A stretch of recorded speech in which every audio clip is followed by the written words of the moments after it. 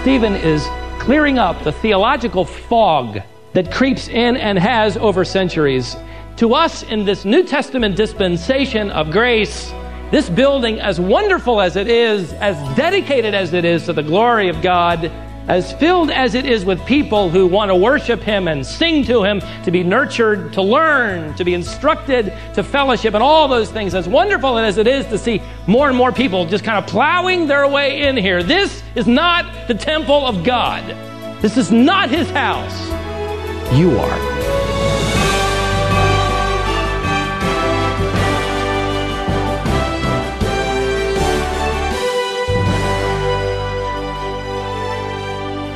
We sometimes get confused into thinking that the church is a building, and we forget that we, God's people, are the church. And one of the things that we do as the people of God is live with the end in mind. In other words, much of Christian living is all about learning how to die. A man named Stephen was the first Christian martyr, but we are all martyrs in the sense that Jesus calls us to carry a cross and put to death our selfish ambitions and pride. What does that mean? We find the answer in Acts chapter 7, and Stephen Davey will explore that with you right now. We introduced Stephen, the first martyr of the New Testament church. We discovered the Word revealed that he was filled with 5 things. That is, he was dominated or controlled by 5 things. I hope you've come to the point in your studies when you see the word filled, you immediately think of the word controlled or dominated by.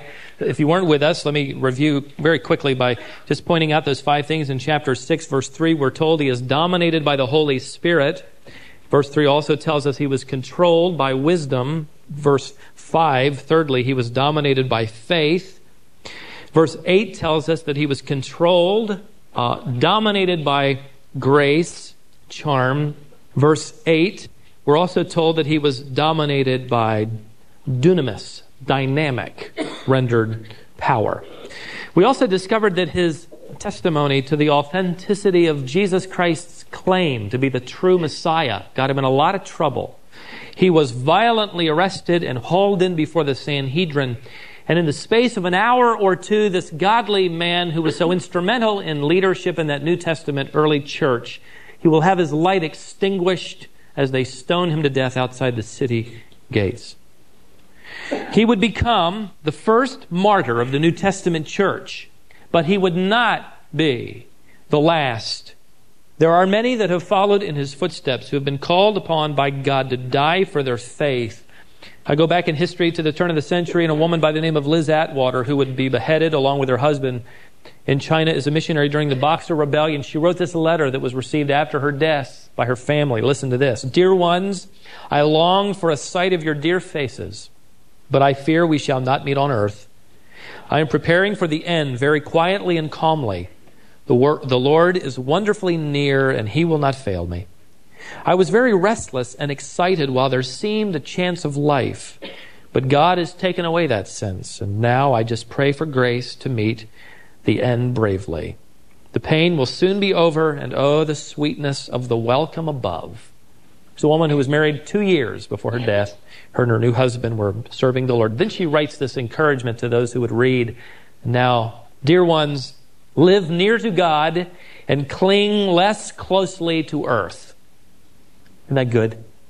There is no other way by which we can receive that peace from God which passeth all understanding.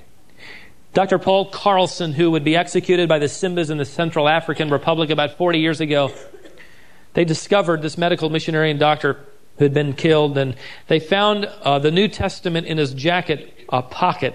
And in that New Testament, he had written the date and a single word in the flyleaf the day before he was executed. The single word he wrote and dated at the entry point of his New Testament was the single word, peace. He was of the tribe of Stephen. He had followed in his footsteps.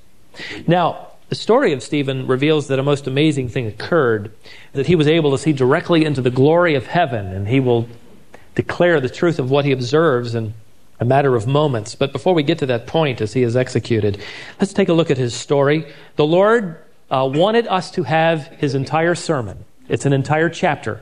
And it is probably, apart from the Sermon on the Mount, the longest sermon recorded in Scripture. But before we get to that, let's take a look at, first of all, the mock trial of Stephen just before he delivers his first and final sermon. Look at the middle part of verse 12 in Acts chapter 6. And they came upon him and dragged him away and brought him before the council, and they put forward false witnesses who said, "This man incessantly speaks against this holy place and the law, for we have heard him say that this Nazarene Jesus will destroy this place and alter the customs which Moses handed down to us." And fixing their gaze on him, all who were sitting in the council saw his face like the face of an angel. And the high priest said, "Are these things so?" In other words, Stephen, are these accusations brought against you valid and true? He was accused of blaspheming Moses and the law and ultimately God, and also railing against the temple. Now, what follows in chapter 7 is basically the articulation of his defense against these claims. And I'm going to basically simply read his sermon aloud, and we'll stop periodically to offer some commentary.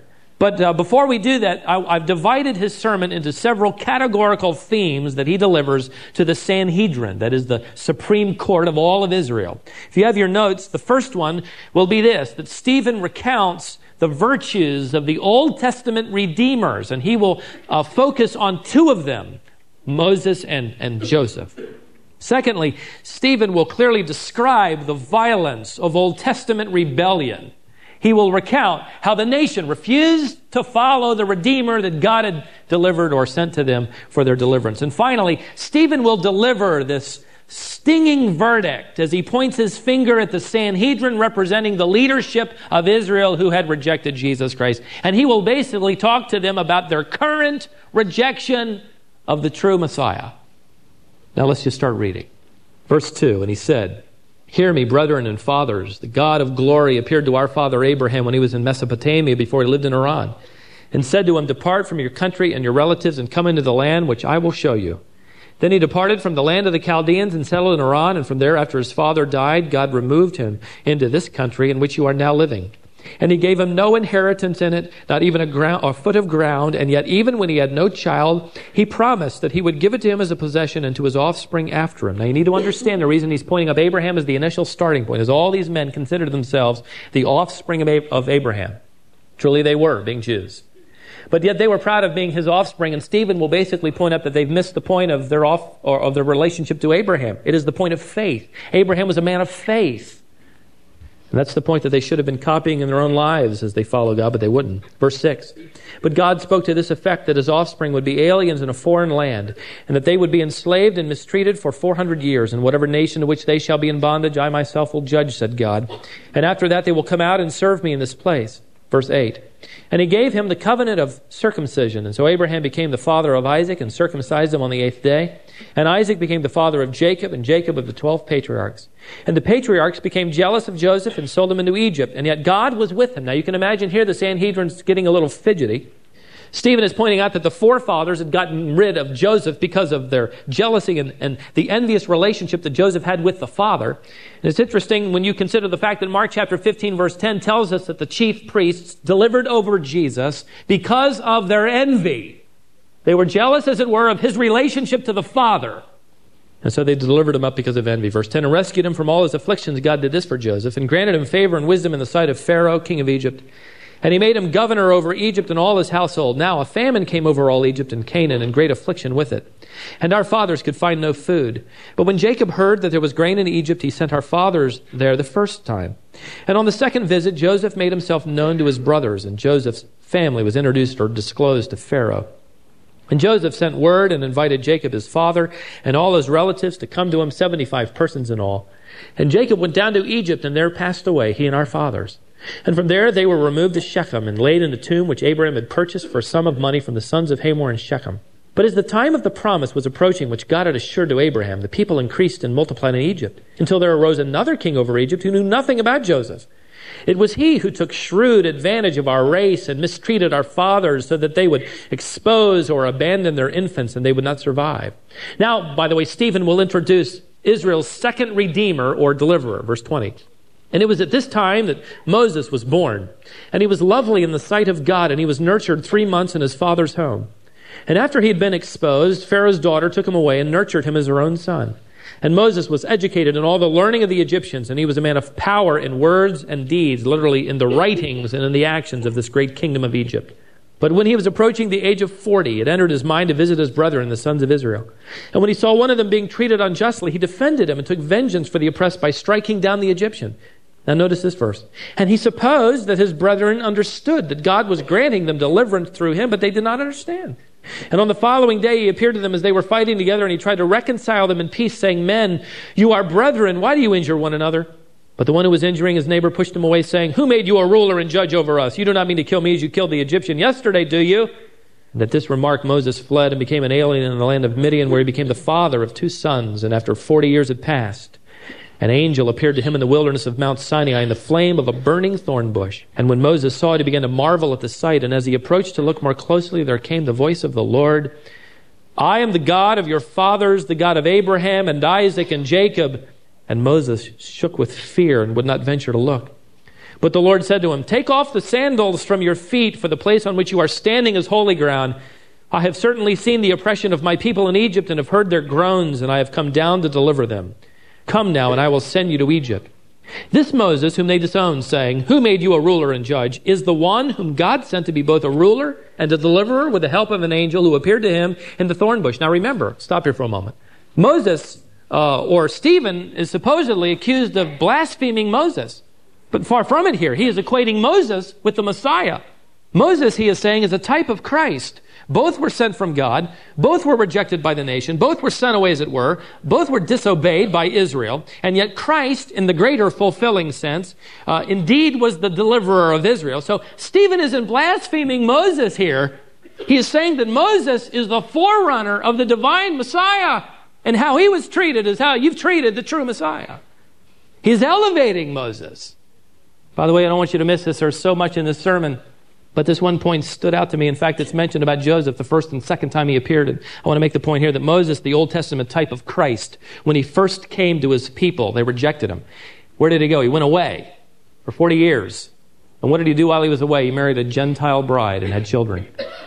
The second time he came to the people, they accepted him, so to speak, as their deliverer. So now as the type of Christ first came, and he was rejected by the nation. He went away, and what is he now doing? He's calling to himself a Gentile bride. When he comes the second time, he will be received by the nation as they look on him whom they have pierced. Let's continue, verse 36. This man led them out, performing wonders and signs in the land of Egypt and in the Red Sea and in the wilderness for 40 years. This is the Moses who said to the sons of Israel, God shall raise up for you a prophet like me from your brethren. This is the one who was in the congregation of the wilderness together with the angel who was speaking to him on Mount Sinai. And he was with our fathers, and he received living oracles to pass on to you. And our fathers were unwilling to be obedient to him. Now notice this phrase here. But repudiated him, and in their hearts turned back to Egypt. I came to that phrase and I had to stop. What an insightful phrase. Their feet are following Moses. They're out in the wilderness with Moses. Their bodies are there. Their minds are there. But that innermost part of their being, their heart, was back in Egypt. I had to ask myself the question, where's your heart? A question I ask you. Oh, your feet are in church, your bodies are here, your lips have sung, and your minds have prayed, but only you know. Where's your heart? So they said to Aaron, verse 40, make for us gods who will go before us. In other words, let's make a religion that fits our lifestyle as we'd like to live it. For this Moses who led us out of the land of Egypt, we don't know what happened to him. And at that time they made a calf and brought a sacrifice to the idol. And here's another interesting phrase. And were rejoicing in the works of their hands. This happens to be the description, by the way, of every false religion under the heavens. False religions basically worship and praise the works of their hands. I talk to people over and over and over again who don't know the truth of God's salvation through Christ. And the answers I receive are usually something that my hands have done for him that hopefully will gain merit in heaven. The religious systems of this world are magnificent, beautiful, awe-inspiring. They are the works of human hands. I usually don't share with you things I do during the week, but I wanted to share with you how thrilling it was this past Wednesday to be in a home. A couple had been visiting our church a few times. Both raised to respect God and religion. We were able at their kitchen table to go through the Word and show them that salvation is free because Jesus Christ did all the work. And what a thrill to hold hands around that table as this couple placed their faith in the work of Jesus Christ alone for salvation. Well, God turned away from these religionists, verse 42, and delivered them up to serve the host of heaven. You want to go ahead and worship the stars? Have at it. As it is written in the books of the prophets, it was not to me that you offered victims and sacrifices 40 years in the wilderness, was it, O house of Israel? You also took along the tabernacle of Moloch and the star of the god Rampha, the images which you were made to worship them. They had these idols in their back pockets. Oh yeah, we'll offer sacrifices to God, but I got my star right back here, and I'll pull that out when I want to worship and have my other tabernacle. I will also remove you from beyond Babylon. Verse 44, our fathers had the tabernacle of the testimony in the wilderness, just as he spoke to Moses, directed him to make it according to the pattern which he had seen, and having received it in their turn, our fathers brought it in with Joshua upon dispossessing the nations whom God drove out before our fathers until the time of David. And David found favor in God's sight and asked that he might find a dwelling place for the God of Jacob, but it was Solomon who built a house for him. However, now here's where Stephen is going to correct the theology of the Sanhedrinists. He's been preaching along, going through the history of Israel. Now he said, however, got a little application to make here. However, as he draws the net, the Most High does not dwell in houses made by human hands, as the prophet says, heaven is my throne, and earth is the footstool of my feet. What kind of house will you build for me, says the Lord? Or what place is there for my rest or repose? Was it not my hand which made all these things? Now remember, Stephen has been accused of blaspheming the temple. The truth is, Stephen is simply putting the temple in its proper place. He's repeating the prophet's declaration here that God isn't all that impressed with buildings, anyhow made with hands. Can you really confine him to mortar and stone? The Jewish leaders, however, and all the people had long since, for 400 years, so revered the temple that they had really begun to worship it, with its ritual, its incense, its sacrifice, its system. They had developed this ritual and this religion to such a fine point that they would stand back and with glory acknowledge the temple. Don't ever say anything against the temple. And Stephen says, we got to put that in its proper place. Where does God really reside? You see, they had so revered the temple that they missed the person who came into the temple that day a few years earlier and said to them, I am the light of the world. Because they wanted to follow their dead religion, they missed the living Redeemer, ultimately putting him on a cross. Well, we would never reduce God to living in a building, would we? Well, if you've come here this morning because this is where you meet God, this is where you sing about him, talk to him, pray to him, learn of him, but Monday through next Saturday you won't have anything to do with acknowledging him. You've done exactly the same thing. To you, this is where God lives, and you come for an hour to meet him. You have made of him an idol, and this is temple. Stephen is clearing up the theological fog that creeps in and has over centuries. And the New Testament epistles will clearly teach the truth that to us in this New Testament dispensation of grace, this building, as wonderful as it is, as dedicated as it is to the glory of God, as filled as it is with people who want to worship him and sing to him, to be nurtured, to learn, to be instructed, to fellowship, and all those things, as wonderful as it is to see more and more people just kind of plowing their way in here. This is not the temple of God. This is not his house. You are. You are the temple of God. You don't come here to meet him. You come here to collectively, with those of us who know him, worship him. You brought him with you. Well, of course, they didn't like that kind of speeching because he didn't revere the sacred ground nearby this temple courtroom. But by now, Stephen's kind of got the thing moving, so he goes on to continue delivering the verdict. Now, you'll notice a change in verse 51 from our fathers. Now he's going to say, your fathers.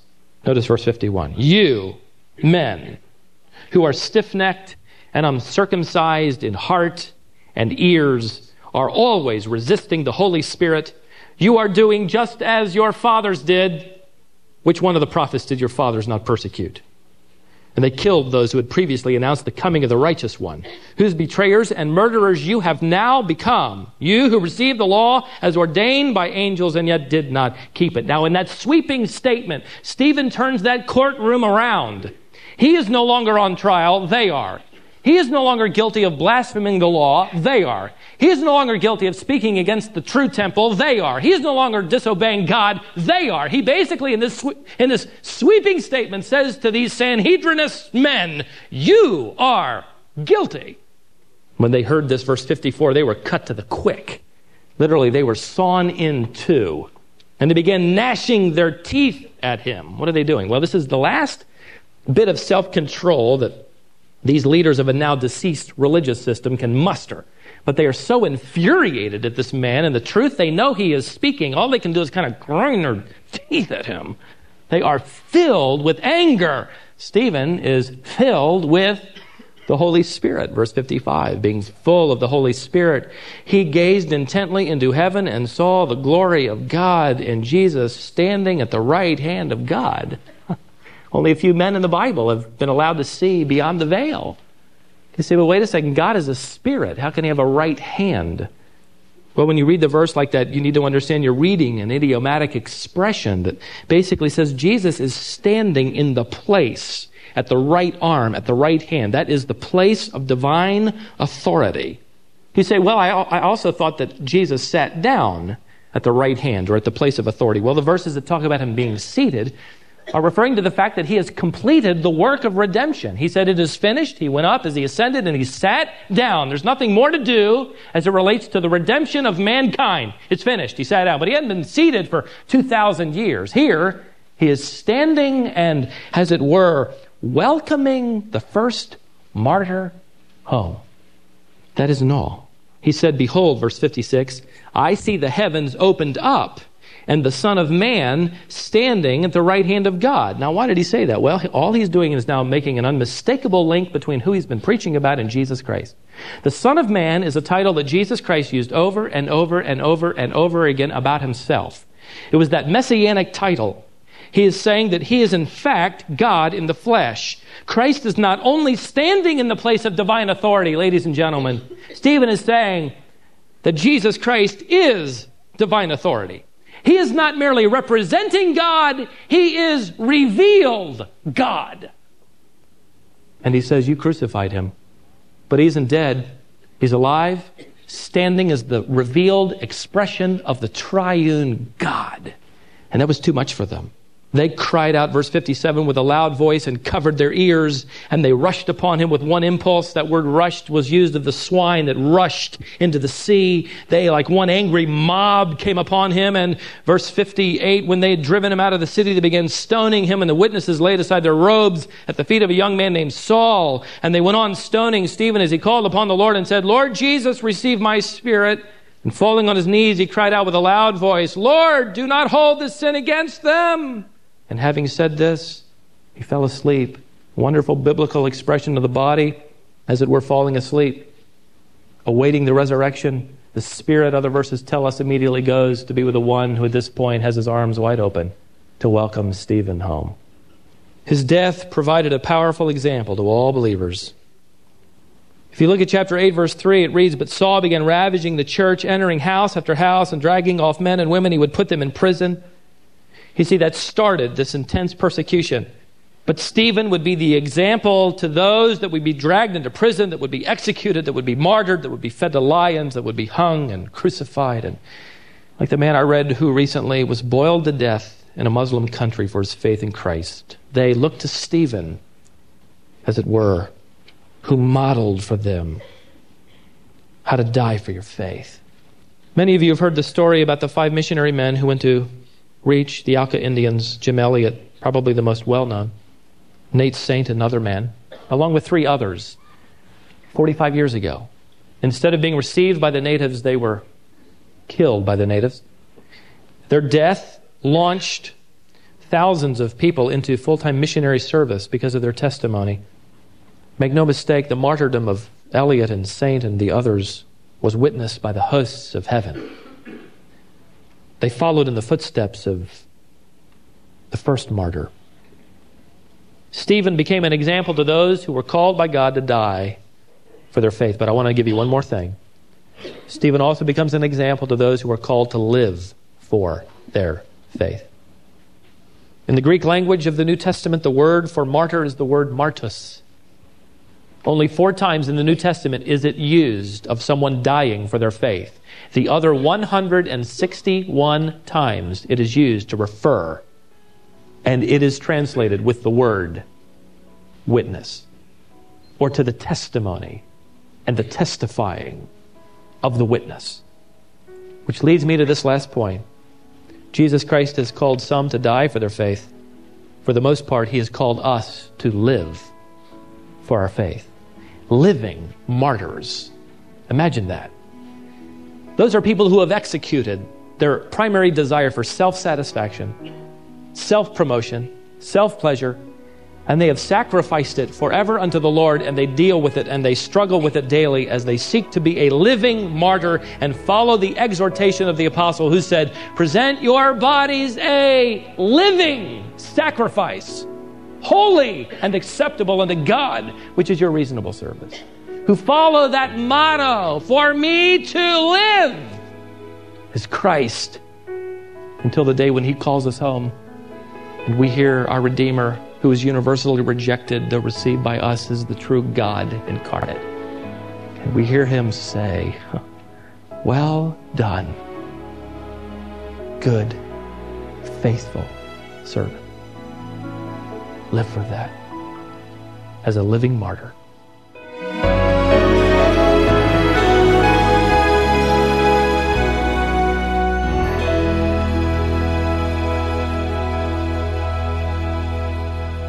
You've tuned into Wisdom for the Heart with Stephen Davey. We've gone back to a series that Stephen preached many years ago from the book of Acts. The series is called The Harvest Begins.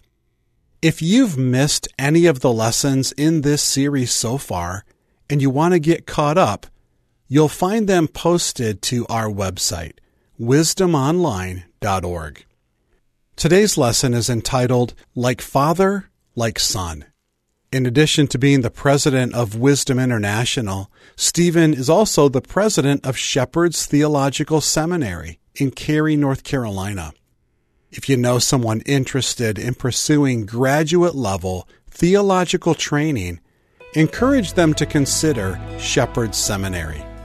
You can learn more at wisdomonline.org/STS. If you'd like to get a message to Stephen, his email address is stephen@wisdomonline.org. I'm Scott Wiley, and for Stephen and all of us here, thanks for listening. Join us again for more Wisdom for the Heart.